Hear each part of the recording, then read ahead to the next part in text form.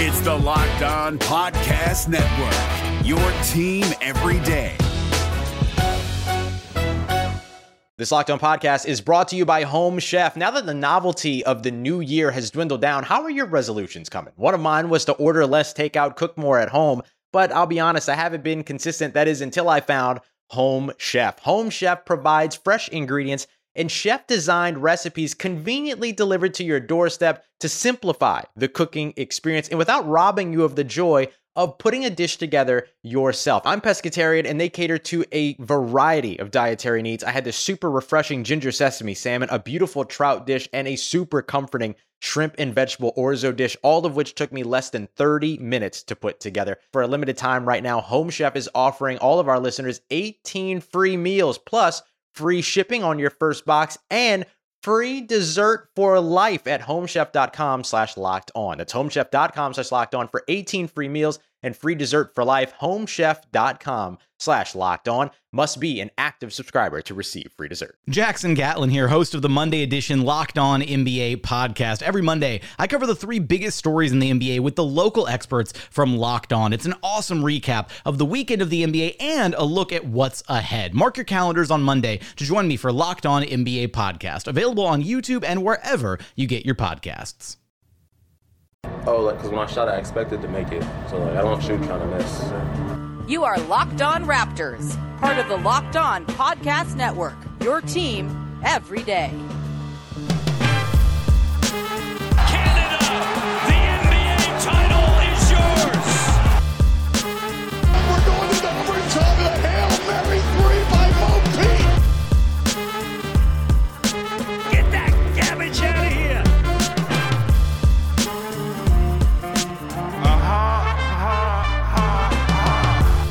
Hey, what's going on? Welcome to episode number six. No, we're well past that. 964 of Locked On Raptors for Friday, June the 11th. I'm your host, Sean Woodley of RaptorsHQ.com. You can find me on Twitter as always, at WoodleySean. You can find the show at Locked On Raptors. And of course, please make sure to support the podcast on your favorite podcast app. Subscribe, rate, review, all the good stuff. And also, you can do that for the other shows on the Locked On Network that are covering the teams that you like, whether it's the NBA playoff coverage that you love, whether it is hockey coverage for the teams that are continuing on in the playoffs. You got Locked On Golden Knights, Locked On Canadiens, Locked On Lightning, Locked On Islanders, covering the Final Four in the NHL. Find a show covering a team that you want to hear about and that you are interested in or care about or support, whatever it might be, and support it. It's very, very much appreciated. Today's show is brought to you by Michelob Ultra at 2.6 carbs and 95 calories. It's only worth it if you enjoy it. Stay tuned for the Ultra Moment of the Week coming up later on in the episode.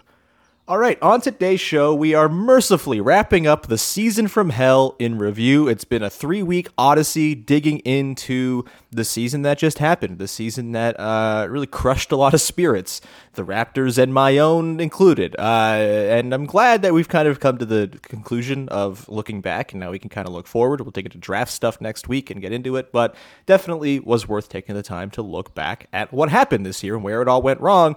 And to wrap up the series after finishing off all the players yesterday, we are going to take a look today at the Raptors coaching staff and front office and how they operated this season. How much blame do they share for how things went? Where did things go well? Where did things go right? And joining me to talk about all of that is one of our faves. It's Katie Heindl. Katie, how's it going? It's going good. As I told you earlier, and I'll repeat for everyone, they're filling up the pool at the end of my street. I'm very happy about that. I stood watching them do it with a coffee this morning, like a real creep, but it was like it was a very hopeful signal for me. That's very exciting. I know today is like reopening day, technically, for a lot of things. Obviously, it's not full, and the pandemic is not over. We should probably quit referring to it in the past tense, because it is still very much happening. But it's a little bit of bright optimism today. You got pools opening up. You've got patio reservation lines, 15 hours long. It's, come out of lockdown to stand in a line to sit on a patio, baby. That's what it's all about. We missed that most of all. People really miss lining up, I think. Yeah. Just, the ice cream place must line up for 3 hours for that ice cream, baby, instead of just going to the Dairy Queen. That's the nice thing about living in Hamilton, Katie, is there aren't that many lines for things. It's getting a little bit worse as population density continues to increase, but it still is, I want a thing, I'm going to go get the thing, and I don't have to worry about lining up for the thing, which was a far cry from my life when I lived in Toronto, for sure. Katie, we got a lot of stuff to get to today. We're going to talk about the coaching staff. We're going to talk about the front office and how they perform. We'll talk about coaching staff, I think, probably the first 2 segments, and then we'll wrap up with Masai, Bobby, and the crew afterwards in the final part of the show. But let's get into Nick Nurse and the coaching staff of the Raptors this season and their sort of role in the way things all unfolded. Katie, what was your biggest takeaway? Just sort of thinking about the way Nick Nurse coached this year. Obviously, this entire segment is going to be couched with the whole sort of caveat that we don't know everything going on behind the scenes. It's very hard to evaluate coaching. We're just kind of observing what we can from the outside, and maybe we'll be wrong in our estimations of what happened, but we do the best we can here. Katie, big takeaways from the coaching staff, Nick Nurse in particular, and the way he did his job this season. Yeah, I wasn't super thrilled with the way that he did his job at the beginning of the season, if I'm being honest.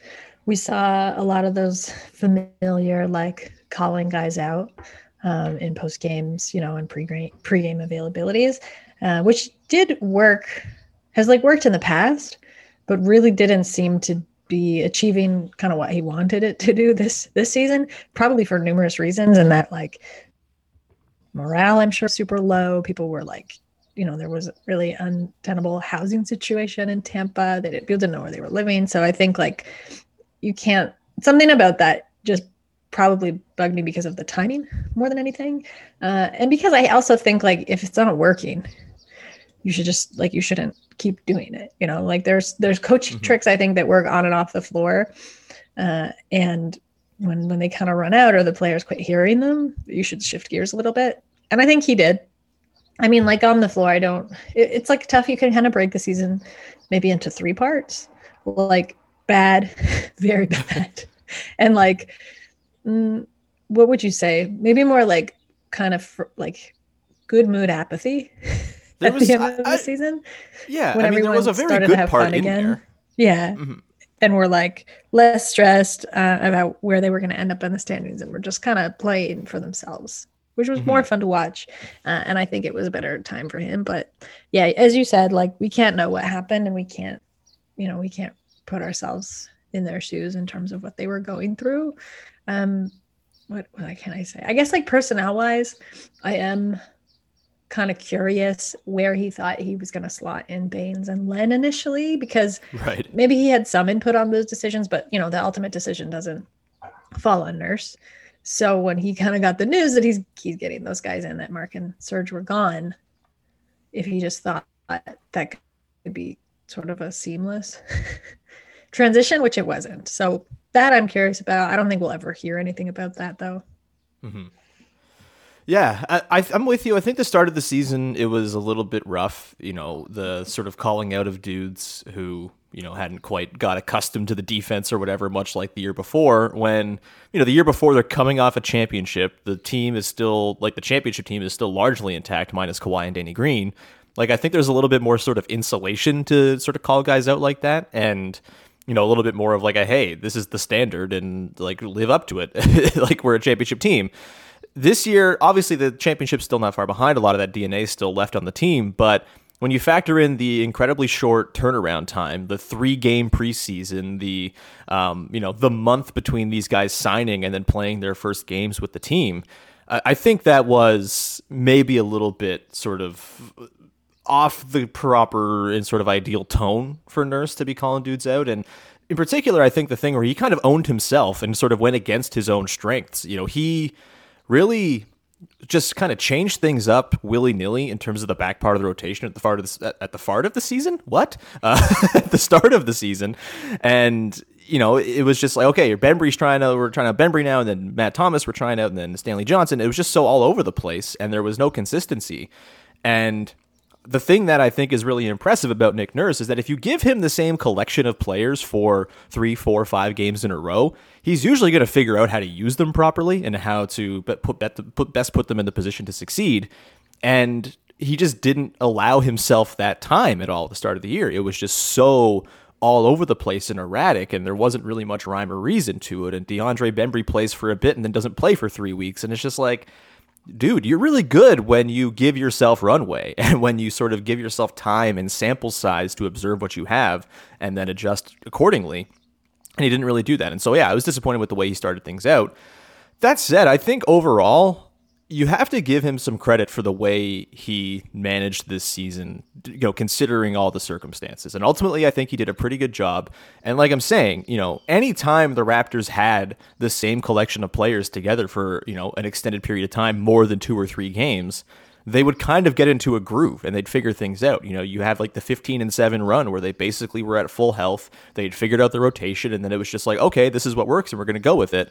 Even at the end of the year, there were a couple stretches there where, they didn't have any other players available, but in a lot of cases, as time went on, the guys he did have on hand started to gel and coalesce. And I think that's just kind of a nurse thing, right? Like, he's able to assess what he has and adjust on the fly and kind of find success with anything. And that's like a really nice thing to have in a coach. Like, that's a wonderful quality. I just think at the start of the year, he kind of worked against himself by not committing to a specific, lineup construction and a specific rotation. And it was just way too erratic for what was already a very erratic and confusing start of the season for everybody. Do you have any thoughts on that before we continue on here? I think the only other thing on that note is that, for, as you said, for a coach who has been so fluid and willing to experiment and try things out, it was weird to see him try less things out or to decide right away. Like, he just kind of, he always has his favorites as much as sometimes they can be frustrating and you don't necessarily get it or it doesn't make sense rotationally. But he seemed really just more dead set on the players that he picked and less willing to give guys more opportunities to figure things out for themselves. I mean, in the end, I think it worked out. Like, I know Utah didn't really see a lot of the rotation to start the season, but now he's got a contract, so that's fantastic.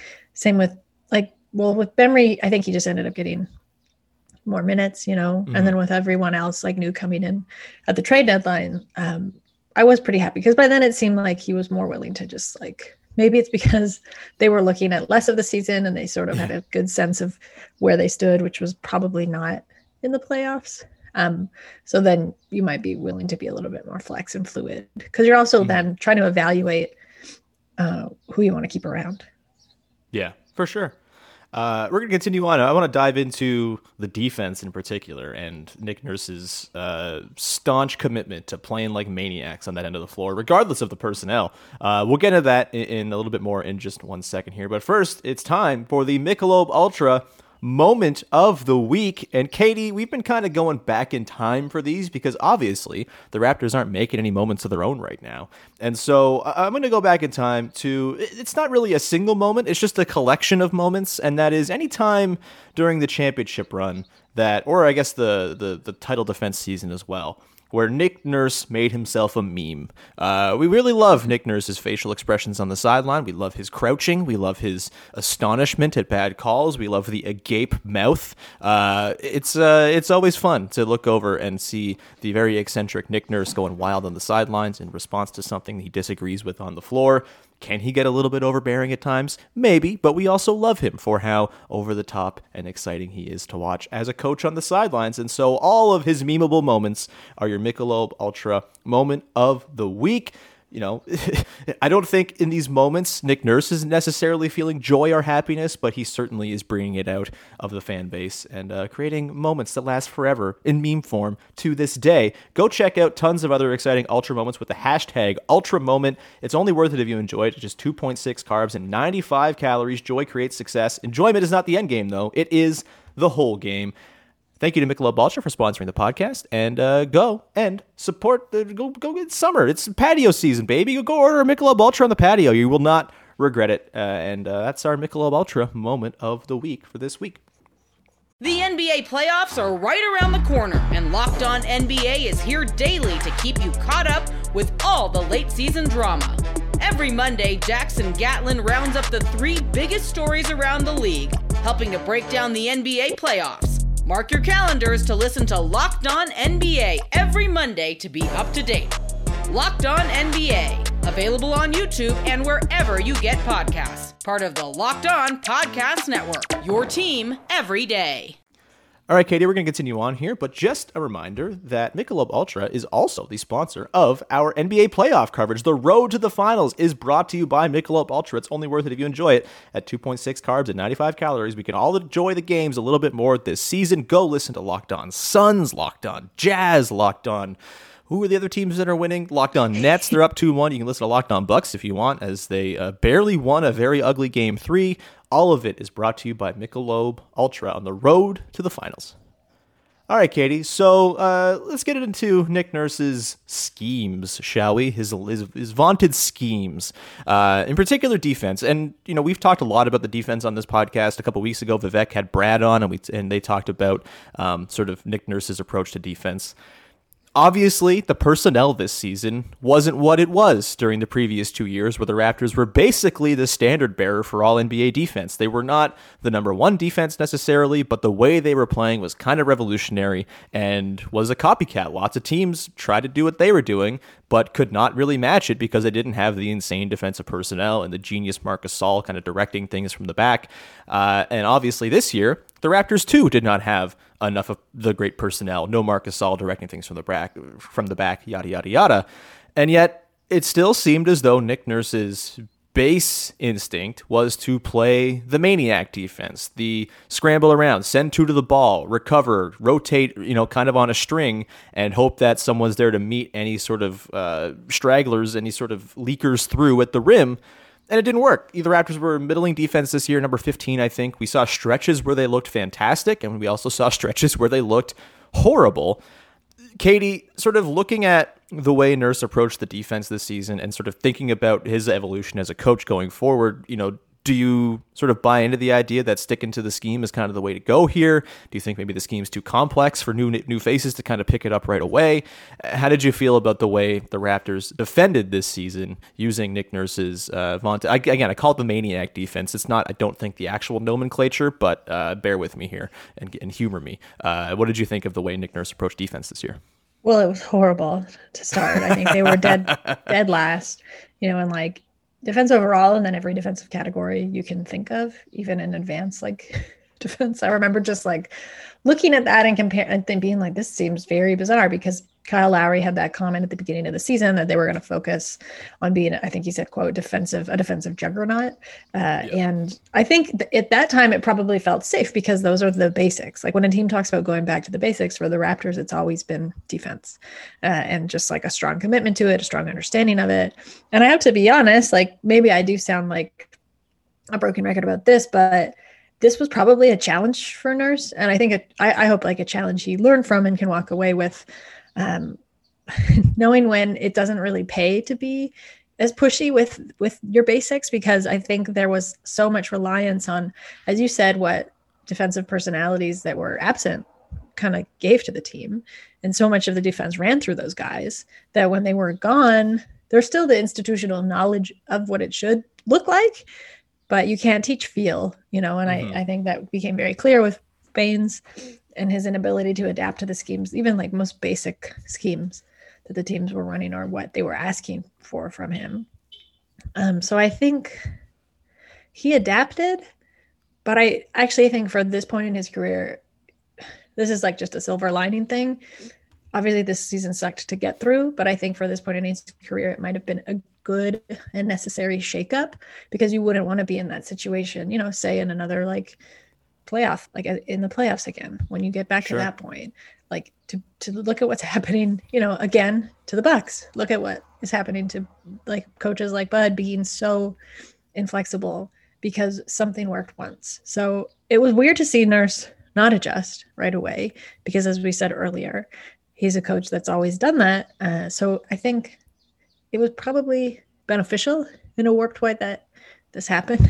And maybe that show you can't keep trying to fit the square peg in the round hole in that sense. Yeah, no, that's a really good point. And I would hope that the way the defense played out this season would inspire a little bit more sort of flexibility and creativity from him next season. That said, I also think there's a very good chance that their defensive personnel is just going to be better. And it was by the end of the season, actually. I think their defense kind of had some moments down the stretch. Obviously, it's hard to pull anything from the last month of the year just because they didn't have their dudes a lot of the time. But when they did have the full complement of players, Kem Birch can actually play that defense. He's fast. He's mobile. He can switch out. He can, range out to the perimeter. He can get back to the rim and be that last line of defense. We saw Freddie Gillespie be a pretty solid rim protector as well, without ever jumping ever, which is very impressive and, brings back shades of Marc Gasol, even though obviously he's not Marc Gasol on defense. It was just nice to see that. And, even the guys who they sort of started playing down the stretch of the season, Yuta Watanabe, for example, he's a really good defender. He can fit into that scheme. And once you start cycling out the Baineses, the Lenz, the Terrence Davises, who were just a fucking nightmare. Sorry for the language, but man, Terrence Davis was awful. And God, I'm glad that dude's not on the team anymore for so many reasons. But, it was... by the end of the year, the roster, I think, began to more resemble what Nick Nurse is looking for. That said, I think flexibility is going to be important. I think they sort of went away this season from, going to zone so often. They still were, among the leaders in zone in the league. I think they were top 10, but, the previous year it was like them and the Heat and then everybody else. And, people make fun of zones and call them gimmicky and all that, but they work, and the Raptors have made them work because they're creative with them in the ways they deploy them. And maybe just the personnel, the lack of the center position made that difficult to, it wasn't very tenable this season, but I think there's, there's a lot of learning experiences this year, I think, for Nick Nurse, and I would hope that he'll apply them next season, and I hope we see a bit more of a sort of, standard base defense that they can go to when they want to. I wonder if maybe the move going forward, and again, this is me talking as a noted non-basketball coach and not knowing how these things actually work on the ground, but I wonder if maybe the move is you start the season a little bit more simple. You have a base defense that everyone can kind of get on board with, and then you integrate stuff over the course of the year. You kind of build your defense up, and by year's end, maybe you have that sort of institutional knowledge, and you have the personnel, and you have the experience of playing all these different kinds of ways, and then you become, by the end of the year, your sort of peak defensive selves. That's kind of my dream for it, but I think it was an interesting year for Nick Nurse at coaching-wise, and I think he's still a very good coach. I think I'm very happy that he's coaching the team I like. I think he's really, really smart, and I hope he learned from the stuff that didn't go so hot. Last one quickly on the coaching staff. So this was kind of played up as a thing. I don't really think it was. When Chris Finch got hired away, it was just before the COVID hit the team. They were going through that stretch. I think they had just played the 2 games against the Bucks and won both. Then they played that Minnesota game, and then Finch was hired away. And then they played that Sixers game, or the 2 Sixers games. And then that very week, Pascal gets COVID, and then we know what happens from there. There was this sort of idea that not having Chris Finch was responsible for the offense kind of tapering off, which it did. It at one point was the 7th best offense in the league, and then tapered back down more towards league average as the year went on. I think it's probably more to do with, the lack of all the good players on the floor. But did you see anything watching the offense as the season went along that made you think, man, I wish Chris Finch was still here? I mean, there's no doubt that there was probably some residual impacts from a longtime personnel leaving like that. I don't know. Or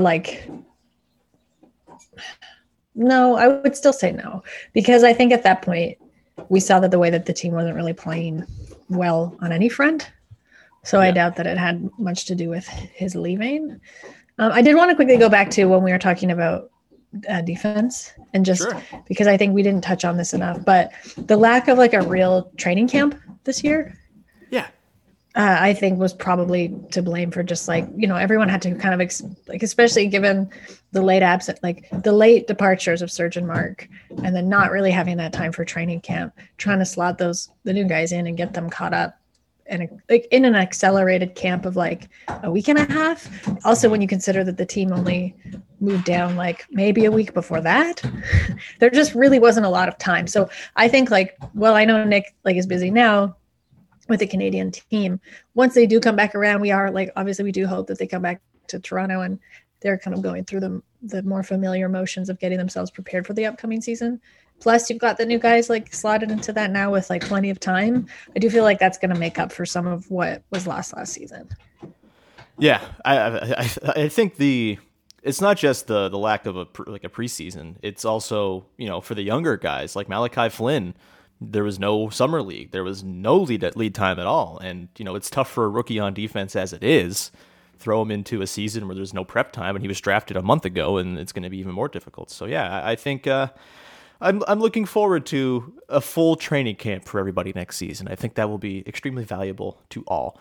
We're going to continue on, and we're going to take a quick sort of deviation from the coaching stuff. We're going to dive into the front office and the way they perform this season. We'll get into that in just one second. But first, I want to tell you about our friends over at betonline.ag, the fastest and easiest way to bet on all your favorite sports action. Baseball season's in full swing. You've got the NBA playoffs going strong, the NHL playoffs going as well, UFC, MMA, also the Euros in soccer start up on Friday. I'm not sure if you can bet on over there at betonline.ag, but you can certainly check, and that's going to be a ton of fun. Of course, Katie's beloved team Austria, a bit of a sleeper going into the tournament, so maybe throw some money down on them in honor of dear Katie Heindl before the next pitch or kick or tip off or face off, whatever it is to commence the game that it is you're watching. Go to BetOnline on your laptop or mobile device and check out all the great sporting news, sign up bonuses, and contest info. Don't sit on the sidelines anymore, as this is your chance to get into the game as teams prep for their runs to the playoffs. Head to the website, use your mobile device to sign up today and receive a 50% welcome bonus on your first deposit with the promo code LOCKEDON. That means if you put in $100, you're going to get $150 to play with off the top. That is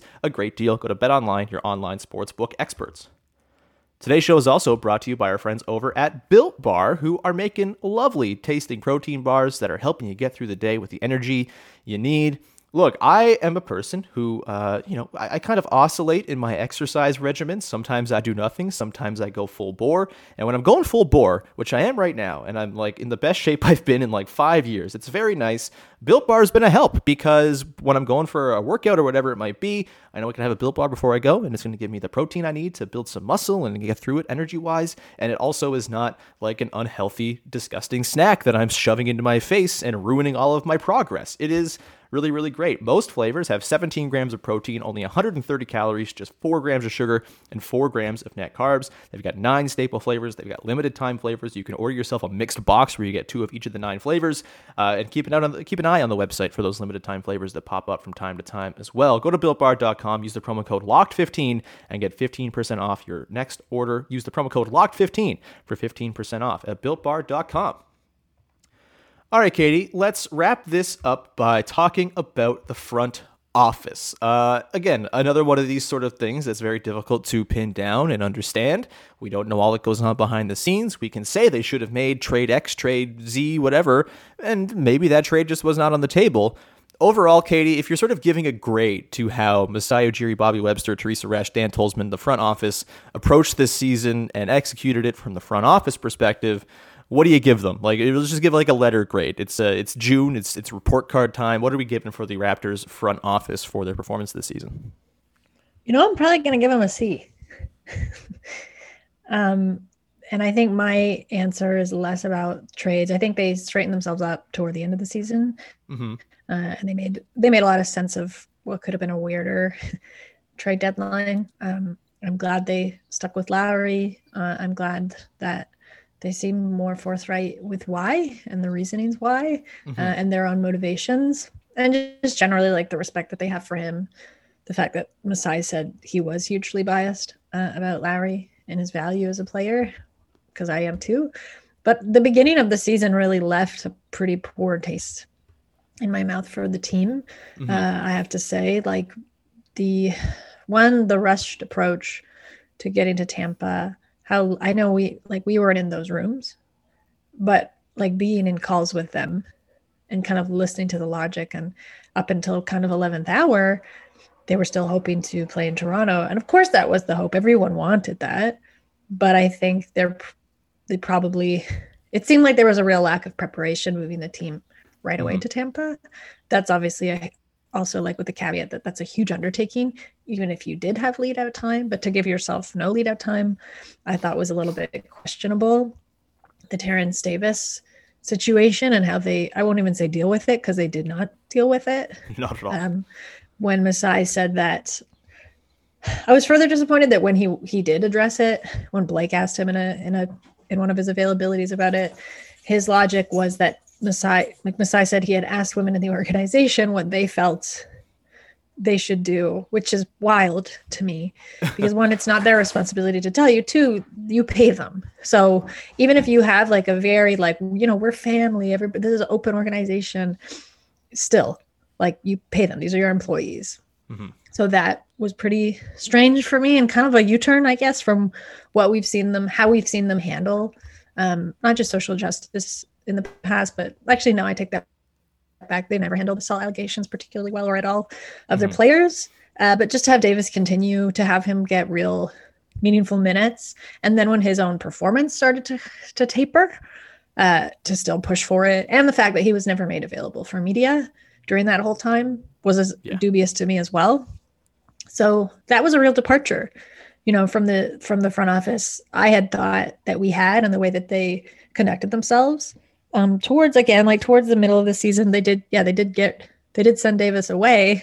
But again, it's just felt one of those kind of like quiet, like we'll just quietly trade him away and not have to reconcile our actions or his actions and how we handled those things. So, and they also got something good out of it, which is not good. Like they should have gotten nothing good out of Terrence Davis. It should have. Yeah, sure. It's weird. Like abstractly in a world where like, I don't know, there's such thing as kind of comeuppance and like justice for those things. But I guess if in like a cold business approach, that's what they would want out of it. But the point being, I don't know, like, I felt quite distanced from the team for a good chunk of the season. And that was why, because it was just like, I know you never, like they've always been a business. So I know you never really know, you shouldn't like align yourself too closely with the business. You don't really know what's going on, but still you do come to expect as a fan and as, someone who covers the team a certain way, like a certain standard. And I think they fell well below that standard this season.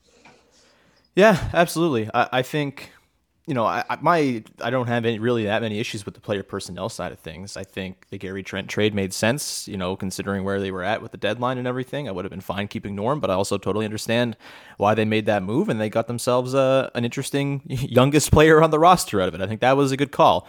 I've said on this podcast a lot of times, I think their thinking was in a lot of ways right when it came to how they were going to fill in the center position. They just got the wrong guy, and I don't think anybody expected that Aaron Baines was going to look like the shell of himself that he did after looking quite good the season prior. And so that looked a lot worse in hindsight than it was at the time, when I think as plan Bs go, that was not a bad one. And I think Ken Birch kind of coming in and proving that, the center position is something that is a bit of a mercenary spot that can be filled in by, I don't want to say just anybody, because obviously not just anybody can do it, but you don't need to have one of the 5 best centers alive in order to have good center play. And I think Ken Birch kind of proved that their thinking was right. But yeah, it's all the other stuff that really sort of soured me on the front office experience this season, from the Terrence Davis stuff you mentioned, from the lack of preparation for Orlando, and just sort of like Tampa, for the, the sort of unrealistic kind of naive clinging on to hope that they'd be playing at home. It just like read the room a little bit. And, Masai talked about this in his post-season press conference. And I think, I have no problem placing blame there, because he took the blame and said, yeah, we screwed up there. We should have done better and had been more prepared, and probably not had that sort of pipe dream of playing in Toronto when the entire world was suggesting this ain't happening, dude. And so that's where I think certainly you can have some quibbles for sure. Ultimately, I think they finished on a pretty strong note overall. I think they've kind of set themselves up personnel and team-wise decently well going into the future here. And I agree that they approached the Lowry thing correctly. We're seeing, I think, that all the teams that didn't trade for Kyle Lowry probably should have ponied up and paid the price that the Raptors were asking. I think the Raptors were absolutely right to ask that price. And, if it means he leaves for nothing at the end of the year, we have to stop saying that it's leaving for nothing, because he just played 8 seasons of unbelievable basketball for the franchise and completely turned the franchise on its head and won a title. Even in the back part of the year where he played like 9 games, every single game, the B-roll is him talking to Malachi Flynn and teaching him how to be a point guard and being an incredible teammate, getting happy for the guys. There's value to that. And I thought the Raptors approached that excellently. And, so that's the personnel stuff, not a problem. The other stuff, absolutely, between Davis and the preparation. There is one note I want to make, though, that I think kind of gets slept on a little bit. And I made this point talking to our online friend Chris Myers yesterday. I think what's been slept on a little bit in terms of front office stuff this year is the John Wiggins hire as the director of diversity and inclusion for the franchise. I think John Wiggins is the most important person in the Raptors organization right now. And a lot of the stuff that you see the Raptors doing, the all-women broadcast, the Pride initiatives they've been doing, John Wiggins is behind a lot of that. And I think we're only going to see going forward here more in that sort of vein. I think we're going to see the broadcast face change a little bit. I think we're going to see a lot of different things in the franchise that can be tied back to Wiggins and this position they created for him last year. And that's just, that's part of the front office. He is in the front office. He's on the executive team. And I think that's worth noting because John Wiggins, his imprint is already there and he's only been on the job for a year or even less than that. And I really, really think that we're going to see his sort of influence from that position continue to grow. Like, I'm not sure if you've had any interactions with John Wiggins, Katie, but, and maybe you can sort of point to other people who are quote unquote more important. I just think the things that John Wiggins is doing are, they are extremely important, well beyond basketball. And I think that's worth sort of factoring into this conversation here. No, I've not interacted with him because, just like not being close, like physically close to the team this season because they were away. Sure. But sure, yeah, credit him for some of those changes. The whole thing about changes though is you got to keep doing them. Yeah. I guess I'm always wary of things like that, like in terms of optics wise. So I hope those changes are going to be more institutional and deep rooted because the women's broadcast to me was fantastic. But to me, what actually would signal change was if they just did them and stopped if they didn't announce them, like if it's like, if you watch on TSN or SportsCenter or whatever, the broadcast team you're going to get something similar to that, where it wasn't like a big deal, because the longer you keep making them big deals, the longer it's not something that's ingrained and expected. You know what I mean? Totally. Yeah. And I like to that point, I do not think that's something that they're just going to do once and not come back to. And I don't think it's going to be like a special event like going for, I think it's going to be, at least I'm hopeful that it will be a regular sort of occurrence and that they can, kind of change the game a little bit when it comes to broadcasts. Like why we have to have the same crew for every game of 82 doesn't seem to make a lot of sense to me. And, I've heard John Wiggins speak about these things just in passing, kind of off the record and whatnot. And I think it's something he takes extremely seriously, not just the broadcast, but everything around the team. And I, it's just 1 year. And obviously, yes, it has to continue. It has to keep on, the changes have to continue and there has to be evolution and all that. But I would say that based on sort of anecdotal experiences, I would say I think John Wiggins is the kind of person who's not going to let that stuff be a one-off. And I guess we can reevaluate a year from now and see if that was right. But just wanted to take a sec to shout out John Wiggins, who is very, very important. Anyway, that I think is going to bring us to the end of today's podcast, Katie. I appreciate you very much taking the time. Do you have anything you want to promote for the people out there?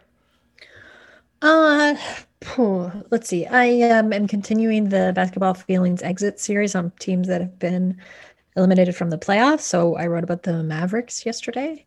So you can read that on the Basketball Feelings Substack if you like. Excellent. You can also listen to our podcast, Basketball. Mm-hmm. We had an episode yesterday that was a lot of fun. We did a fun Pat Riley themed segment and inspirational quote stuff that was fun. You can, of course, listen to previous episodes of this podcast. We've done the entire Season from Hell in review. Go listen back to the whole thing and relive the Season from Hell, baby. It's quite an experience. Binge it all on a road trip. I don't know. But yeah, do that. I'm going to have a piece up on Raptors HQ on Friday about Pascal Siakam and his very misunderstood season. That's a fun one, and you can look forward to that around noon Eastern time on Friday. And today? What's that? Today's Friday. Yeah, today is Friday. Yep. And I think, yeah, I don't know what day it is ever. But yeah, there's that. And of course, we have our draft lottery watch party, June 22nd. Get your submissions, your receipts for the donations to the Indian Residential School Survivor Society and the Islamic Relief Palestine Emergency Fund. If you get in your receipts to me in a DM, you'll be added to the list. You will get the invite to the watch party on the 22nd. It's going to be a blast. We've got a lot of people in there. We've got over $800 raised already, and hopefully we can continue to push that past 1,000 and beyond. So thank you in advance, and I look forward to seeing your beautiful faces on the Zoom call on June the 22nd. That will do it for today's episode. We'll talk to you again on Monday. Katie's going to be back on Monday with Vivek. as we are going to do a fantasy draft of playoff Raptor games between 2014 and 2020. It's going to be a blast. It's going to be heated. There are so many games to choose from. There are going to be snubs. There is going to be controversy, I'm sure. Probably me being a tyrant as the commissioner of the game we're playing on the podcast, as I want to do. It's going to be a blast, and that'll be Monday and Tuesday probably next week as a two-parter before we dig into some draft stuff. Raphael Barlow from Locked On NBA Draft's going to pop on next Friday. We're going to tee up the top prospects in the lottery range where the Raptors hope to land, and a whole bunch more. So you have all that to look forward to and more next week. Until then, have a good one. Enjoy partial reopening weekend, and we'll talk to you Monday with another episode of Locked On Raptors. Bye-bye.